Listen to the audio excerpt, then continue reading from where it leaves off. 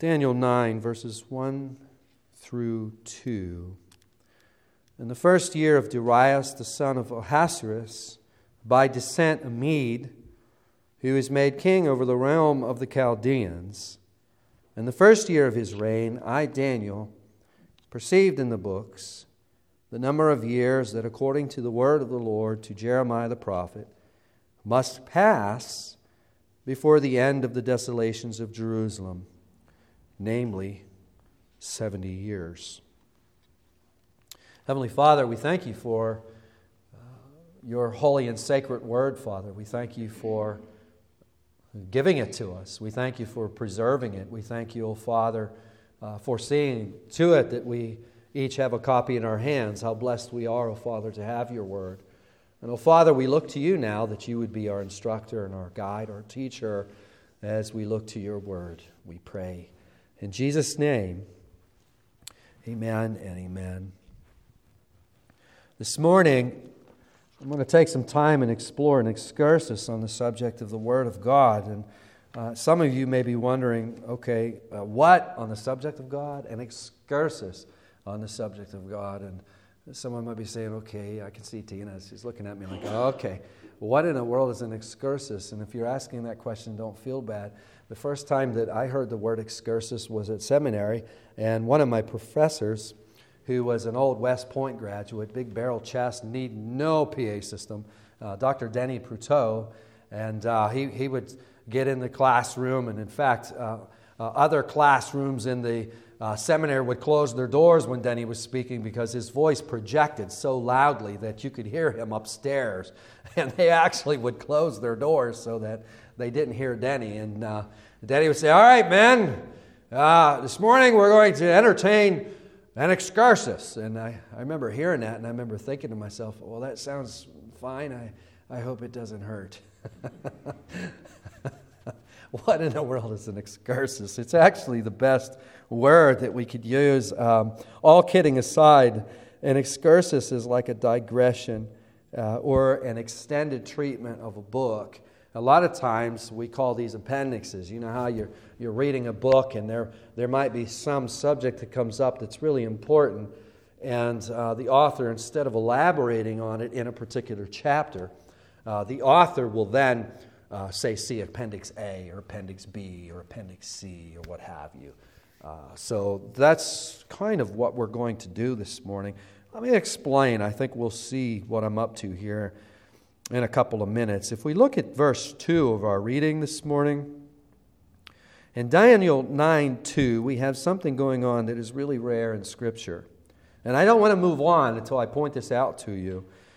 We have one biblical prophet, consulting another biblical prophet in order to determine what's going to take place.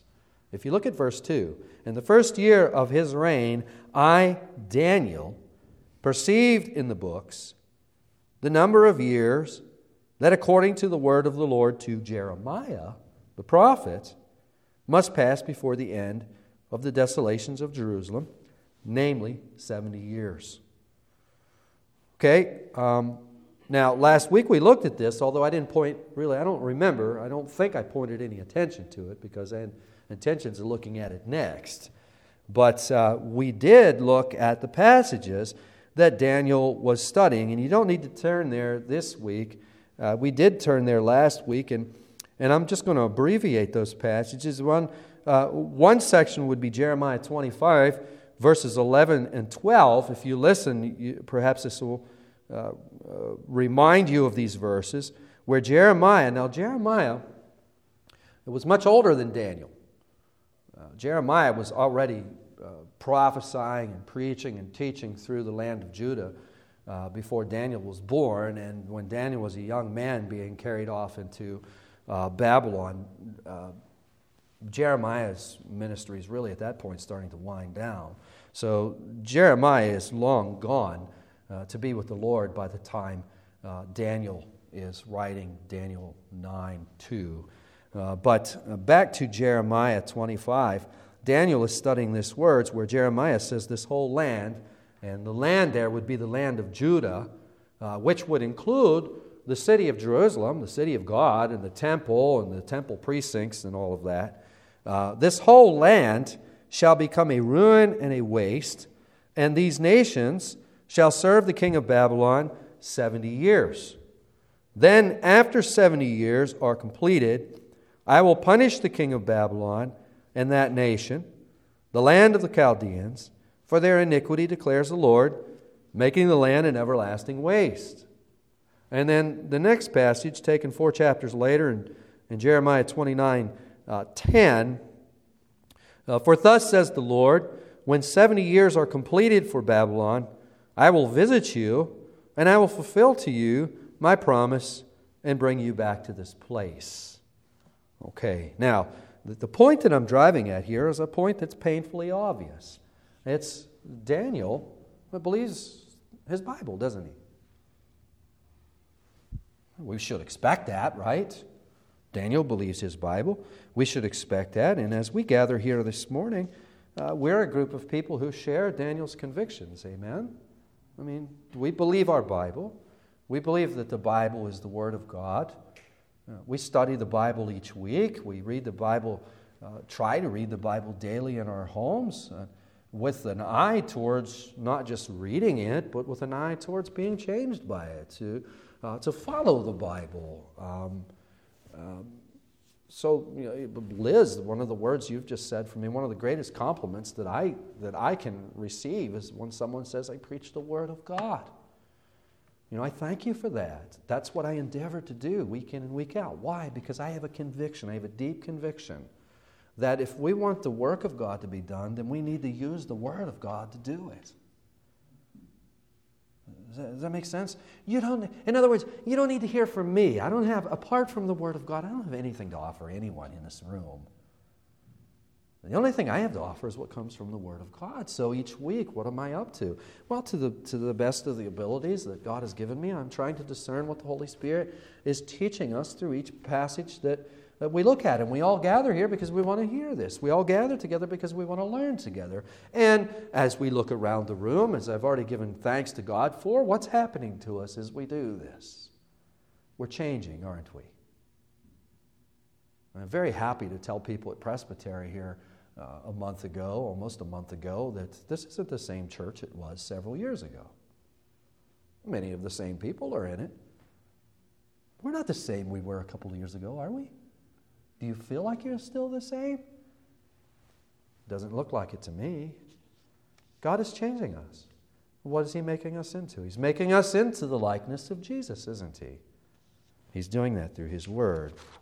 Now, all of this having been said, the excursus that I want to embark on this morning is in the form of a question. And it's this question: why do we believe the Bible to be the Word of God? Why do we believe our Bibles to be the Word of God? I mean, this couldn't be a more important question, could it? Once in a while, someone will ask me a very valid question, and he'll say, why do you maintain that the Bible is the Word of God? Or sometimes it's put to me this way: how can you Christians maintain that your Bible is the real Bible, and that you're the only ones who have the real Bible? Has anybody been asked that question, by the way? Yes. If you're engaging a culture, you're going to get asked that question, and it's the most fundamental question, because every doctrine that we teach, where does it come from? It comes from the Bible. There's only one place we can learn about Jesus. Where is that? The Bible. Why should we believe that the Bible is the Word of God? Now, the reason that I ask this question, and the reason that I want to entertain this question, is because it is possible to believe the Bible to be the Word of God without being able to give a reasonable response as to why you believe the Bible to be the Word of God. Let me explain that. It should be said right at the start, before I go any further, that a saving conviction of the Bible as the Word of God is produced in the heart by the Holy Spirit. John 16:13, for instance, Jesus tells us these words, quote, "When the Spirit of truth comes, He will guide you into all truth. That is when the Holy Spirit comes. Jesus is speaking just before his crucifixion when he says these words. He's promising that a helper will come, right? You know the passage. And he says, when the Spirit of truth comes, he will guide you into all truth, for he will not speak on his own authority, but whatever he hears, he will speak, and he will declare to you the things that are to come. He will glorify me, for he will take what is mine and declare it to you. The Apostle Paul tells us in 1 Corinthians chapter 2, verse 10 and following, these things God has revealed to us through the Spirit, capital S, the Holy Spirit. For the Spirit searches everything, even the depths of God. For who knows a person's thoughts except the spirit of that person which is in him? So also no one comprehends the thoughts of God except the Spirit of God.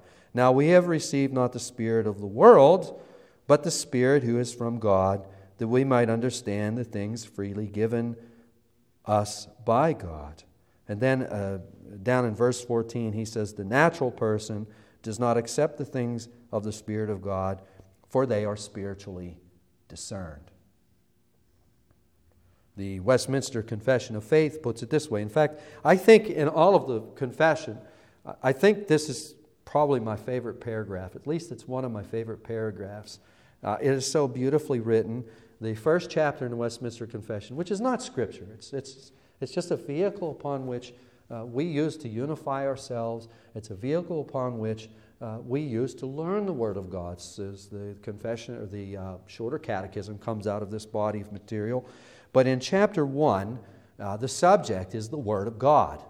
And in paragraph 5 of chapter 1, we read these words, quote, we may be moved and induced by the testimony of the church to a high and reverent esteem of the Holy Scriptures.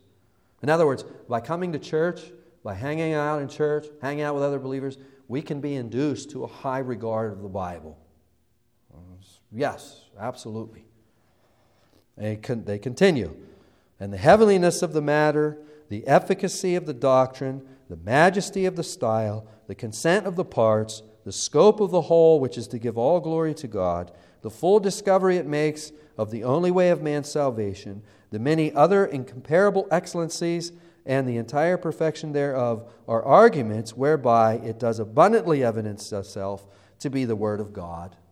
Yet, notwithstanding, our full persuasion and assurance of the infallible truth, the divine authority thereof, is from the inward work of the Holy Spirit, bearing witness by and with the words in our hearts. What is all of this to say? Saving conviction that the Bible is the Word of God is produced by the Holy Spirit of God. That's what all of this is saying. And again, I want to, before we go any further, I want to reiterate that. It should be said at the starting that deep saving conviction of the Bible as the Word of God is produced in the heart by the Holy Spirit of God. That's why a child can say, I believe the Bible to be the Word of God, yet he or she may not be able to tell a person why. And that's why in the church so many of us can really fully, with certainty, believe that what we have here is the Word of God, but maybe not be able to give a reason why it's the Word of God.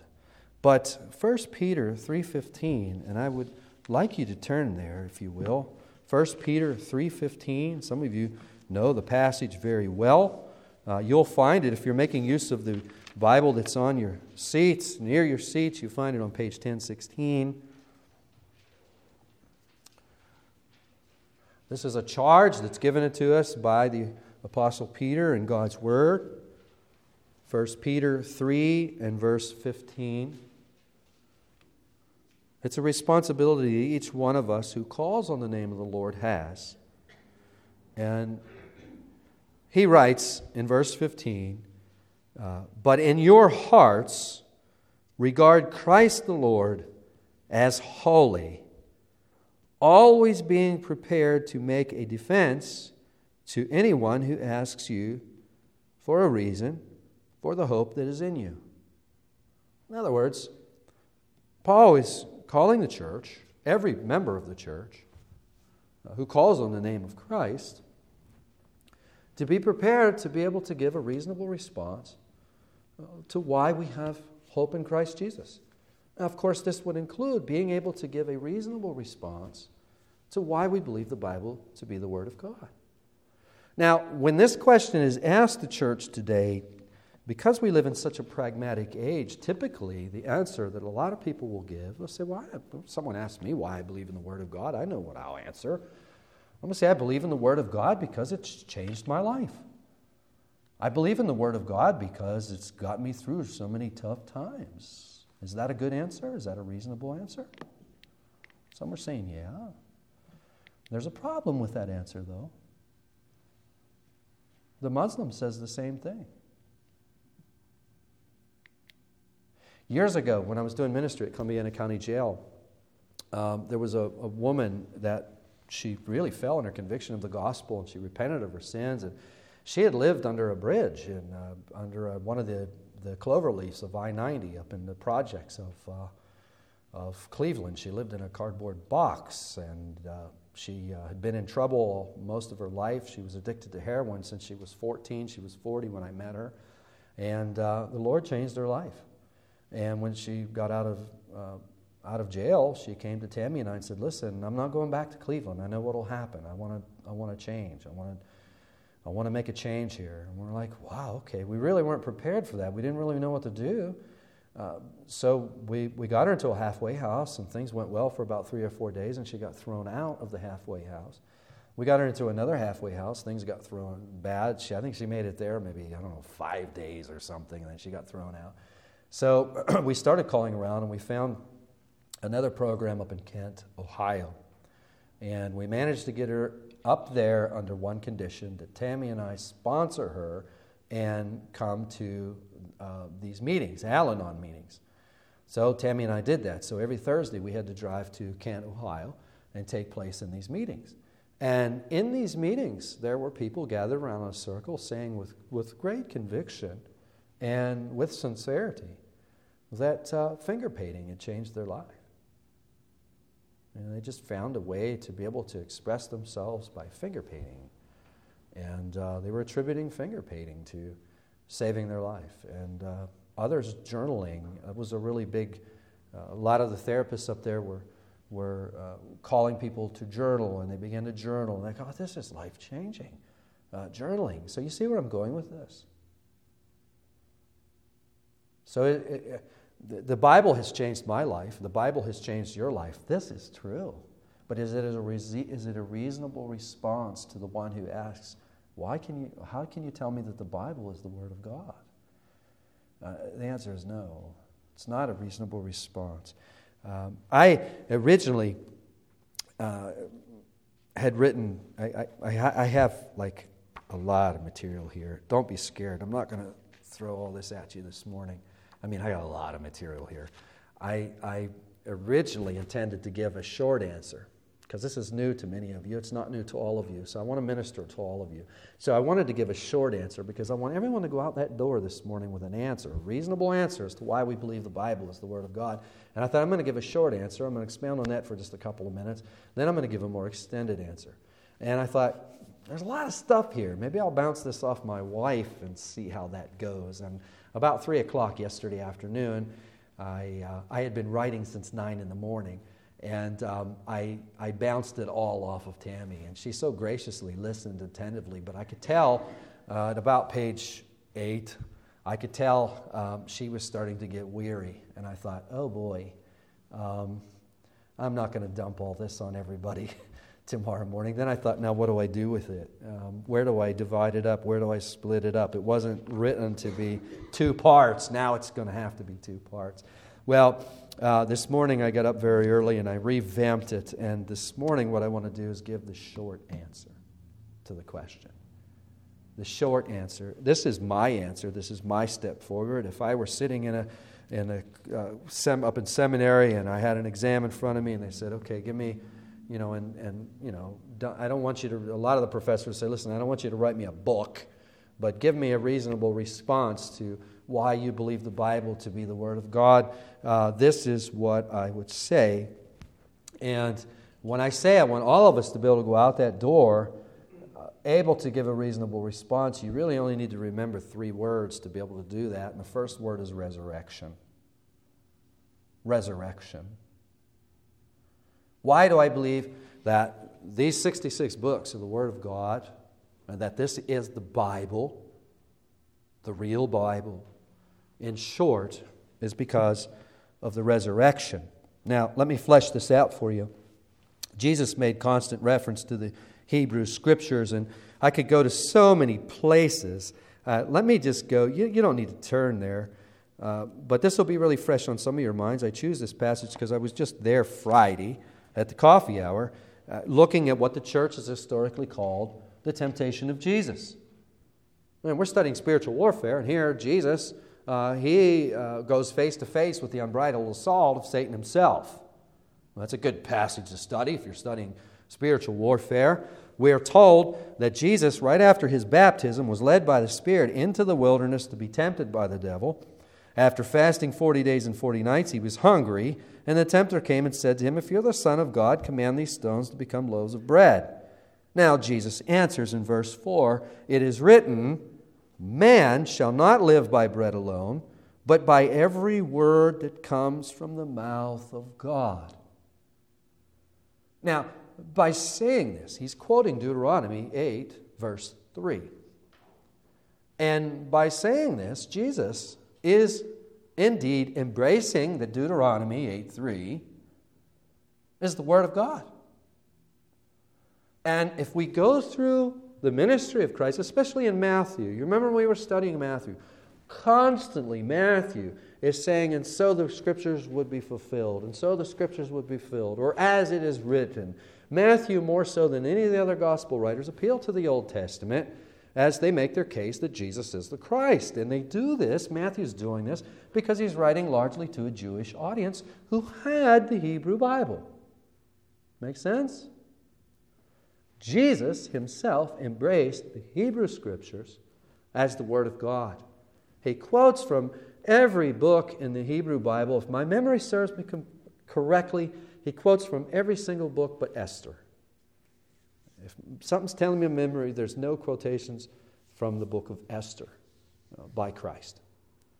So he embraces the entire Old Testament, and he embraces it very clearly in the context that as these things come up, Jesus is embracing it as the Word of God.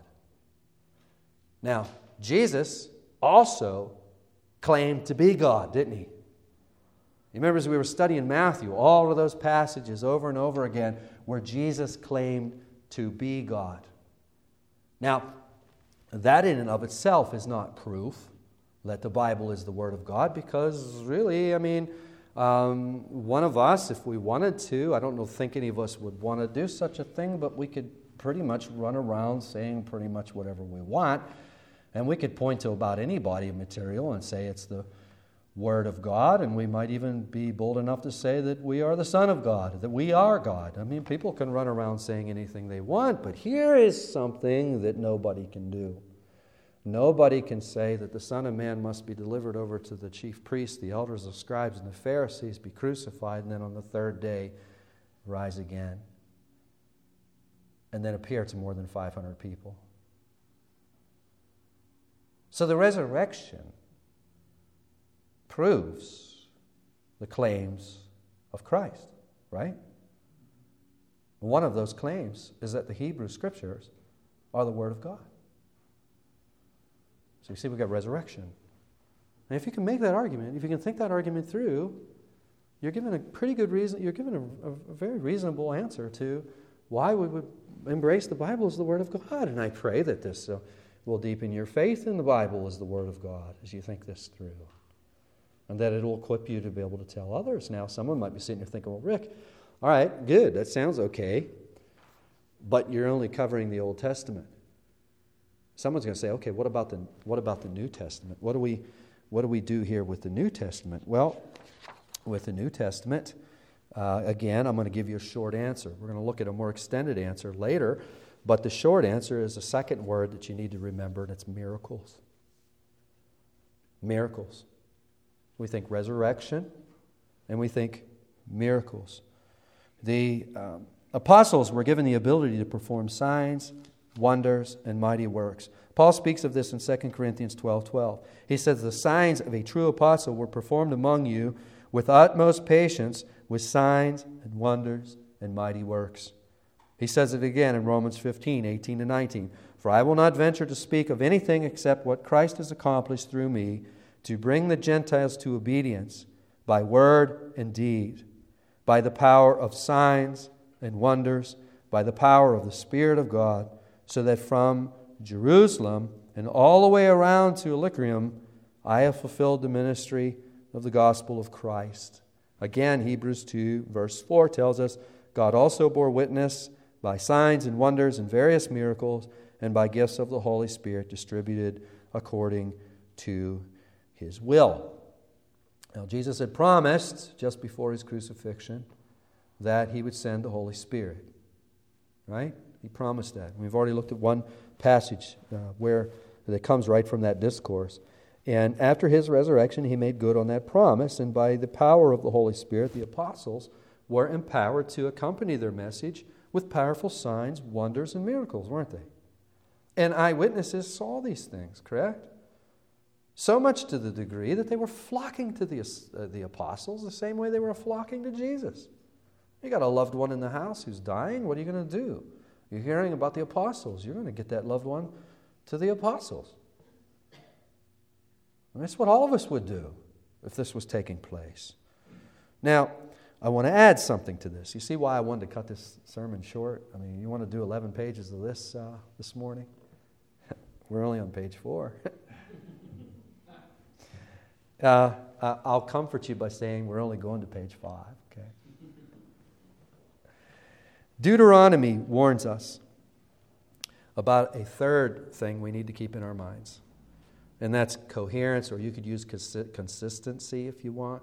So we would have resurrection, we'd have miracles, we'd have consistency. What do I mean by consistency? Listen to the words of Deuteronomy 13, verses 1 through 3, which is a warning about false prophets. If a prophet or a dreamer of dreams arises among you and gives you a sign or a wonder, and the sign or wonder that he tells you comes to pass. Okay, this seems to suggest that there may be people who actually can perform some of these signs or wonders. Okay, so signs and wonders in and of themselves is not enough criteria. There's still something else. Okay? If the sign or wonder that he tells you comes to pass, and if he says, let us go after other gods, which you have not known, and let us serve them, you shall not listen to the words of that prophet or that dreamer of dreams, for the Lord your God is testing you to know whether you love the Lord your God with all your heart and with all your soul. So here we learn that it's not simply enough, and this is really important in a day of charlatans, it's not enough simply to see a sign or a wonder. We're also looking for consistency in the message with what has already been taught. Now, we've got the Hebrew Scriptures here, according to Christ, as the Word of God. So whatever message is going to be delivered, whatever message is going to come after these signs and wonders, they need to have consistency with the Word of God, correct? Now, Jesus leads the way in this. I'm going to ask you to turn with me one more passage to Luke 24. I couldn't think of a better passage than this one to develop this point. Luke 24, and incidentally, this was one of the first passages that I owned out of the Bible. I was greatly indebted to a man named Andrew Murray. I had no idea who he was, if I should trust him or not, but he had a little discourse and a little book on Luke 24. It made sense to me, and this was one of the first passages that I really studied and I felt like I began to understand in the Bible. The context is after the resurrection. It's Sunday. It's actually the very day of the resurrection. Jesus was crucified the previous Friday. He is risen. And we read in verse 13, Matthew 24, verse 13, that very day, 2 of them were going to a village named Emmaus. That's 2 disciples. going to a village named Emmaus, about 7 miles from Jerusalem. They were talking with each other about these things that had happened, namely the crucifixion of Jesus. Verse 15, while they were talking and discussing together, Jesus himself drew near and went with them. But their eyes, look at verse 16, their eyes were kept from recognizing him. You see the testimony, the work of the Holy Spirit necessary for us to be able to see. When you hear me praying, Lord, give them eyes to see, ears to hear, this is where I'm getting that from. I'm not making it up. We have to have the Holy Spirit working in our hearts to open up our eyes to see these things. Their eyes were kept from recognizing them. Verse 17, and he said to them, what is this conversation that you are holding with each other as you walk? And they stood still, looking sad. Then one of them, named Cleopas, answered him, are you the only visitor to Jerusalem who does not know the things that have happened there in these days? That is funny. Can you read that and not chuckle, or at least not smile? They're looking at Jesus saying, are you the only one? Like, where are you from, man? You must be the only one in Jerusalem that has no idea what's going on. He's the only one in Jerusalem that does realize what's going on. Verse 19, he said to them, what things? And they said to him, concerning Jesus of Nazareth, a man who was a prophet, mighty in deed and word, before God and all of the people. And how our chief priests and rulers delivered him up to be condemned to death and crucified him. But we had hoped that he was the one to redeem Israel. Yes, and besides all this, it is now the 3rd day since these things happened. Moreover, some women of our company amazed us. They were at the tomb early in the morning, and when they did not find his body, they came back saying that they had seen a vision of angels who said that he was alive. Some of those who were with us went to the tomb and found it just as the women had said, but him they did not see. And he said to them, O foolish ones and slow of heart to believe all that the prophets have spoken. Was it not necessary that the Christ should suffer these things and enter into his glory? And look at verse 27 with me. Look at verse 27. And beginning with Moses and all of the prophets, he interpreted to them in all of the scriptures the things concerning himself. We have the resurrection miracle, and we have coherence with the Word of God. Coherence with the Old Testament scriptures, correct? As Jesus is teaching them out of the Hebrew scriptures, that's the consistency, the coherence. He's teaching them out of the Hebrew Bible, which we've already established as the Word of God. And he's teaching that these things apply to him. Now, of course, the apostles, they do the same thing. Paul went into the synagogues. You read the book of Acts. What did he do in every town he went into? If there was a synagogue, what did he do? He went into the synagogue and he reasoned from what? He reasoned from the scriptures that Jesus was the Christ, right? See, that's that third word, coherence. That's an important word. We don't want to forget that. So we have, what do we have? Let's put this all together and I'll wrap up. We have resurrection, right? Jesus embraced the scriptures as from God.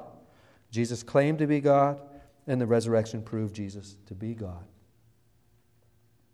So God himself has told us that the Hebrew scriptures are his word. Correct? Now, short answer to the New Testament, the miracles performed by the apostles, along with their coherence with the Hebrew Bible, the Old Testament, show that the teaching of the apostles is indeed the Word of God. It's not enough that they performed signs and miracles. We're thinking of Deuteronomy 13. But they reasoned from the Hebrew Bible that their message, namely that Jesus is the Christ, was all foretold in the Old Testament. Does that make sense? So what are our 3 words? Resurrection, miracles, and consistency. And there were eyewitnesses all over the place who saw these things. And as the apostles began to age, these things were written down. The teaching of the apostles was written, and these writings have come to us as the New Testament. Amen. Heavenly Father, Boy, as we look and we gaze at all of the work that went along with giving us your word, O Father, you've given us a medium upon which you could communicate to us, and you've, as Calvin used to say, you talk baby talk to us, Father. You have communicated to us in a way that we can understand. And Father, you've not left us to guess as to whether the words that we have here in the 66 books of our Bible are your words, Father, for the evidence is so conclusive, oh Father, that it requires a lot of faith to really to disagree that this is your word. But, oh Father, we recognize that really the clincher is the work of the Holy Spirit. And we thank you, oh Father, for the work of the Holy Spirit in our hearts, that, Father, we have this conviction that, Lord, this is indeed your word. But, oh Father, we're also thankful, Lord, as we study your word, that conviction is deepened by all of the evidence to the same. And, oh Father, I pray that, Lord, as we think about these 3 points, resurrection, miracles, and consistency or coherence, that, Father, indeed our faith would be deepened in the Word of God, and that we would be equipped, each one, to give a reasonable answer to those who ask, why do we believe that the Bible is the Word of God? For, oh Lord, there is no body of material, no body of literature that can make claims to a resurrection of the Son of God and the miracles that gave testimony to the consistency of the message with that Word. So, oh Father, we thank you and we praise you. What is man that you're so mindful of him, that, oh Father, you would do these things for us. We praise you in Jesus' name. Amen. Stand and sing, Jesus, keep me near the cross.